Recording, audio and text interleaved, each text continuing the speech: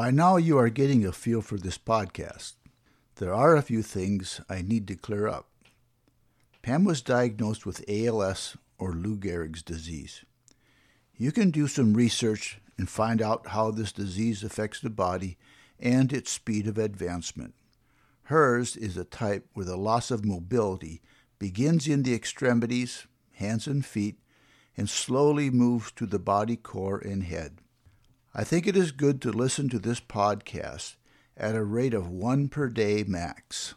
You can't and should not binge listen to Pam's journey. Her message deserves more time to reflect on, and sometimes the sadness is too deep. Give yourself a break. May 3rd, 2000. I'm feeling so defeated tonight. I'm tired. My arms and neck ache. I have no energy. It was a busy day at work, but quite rewarding. I circulated and then did the desk because one nurse was gone. We were super busy and the phone was really steady. I stayed busy, productive, and really contributed. It was a sitting job, so my legs weren't so tired, but I felt tired all over. I came home and rested for 90 minutes. That should have helped, but I kept thinking of all the things I would like to do and just can't do them. I've always been so busy and have just juggled time and duties to get lots of things done, and now I don't have energy to do hardly anything. It was even hard getting upstairs tonight. How can this be happening to me? To anyone? How do I slowly waste away and not feel defeat or uselessness? I create work and can't even help. Someone has to do the simplest of tasks for me. I shouldn't let myself get so tired because then my mood and attitude really go down.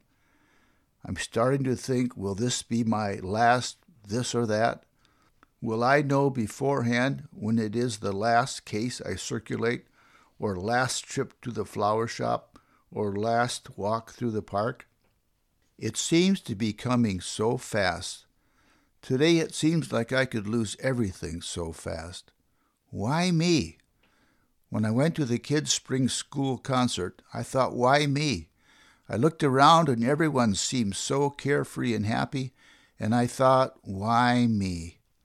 My balance is getting poor, and I thought, why me? Will it be the same talking and interacting from a wheelchair? And why is this happening to Dave and the kids? Poor Dave is losing his wife, his friend. He shouldn't have to be a caregiver. We are supposed to be partners.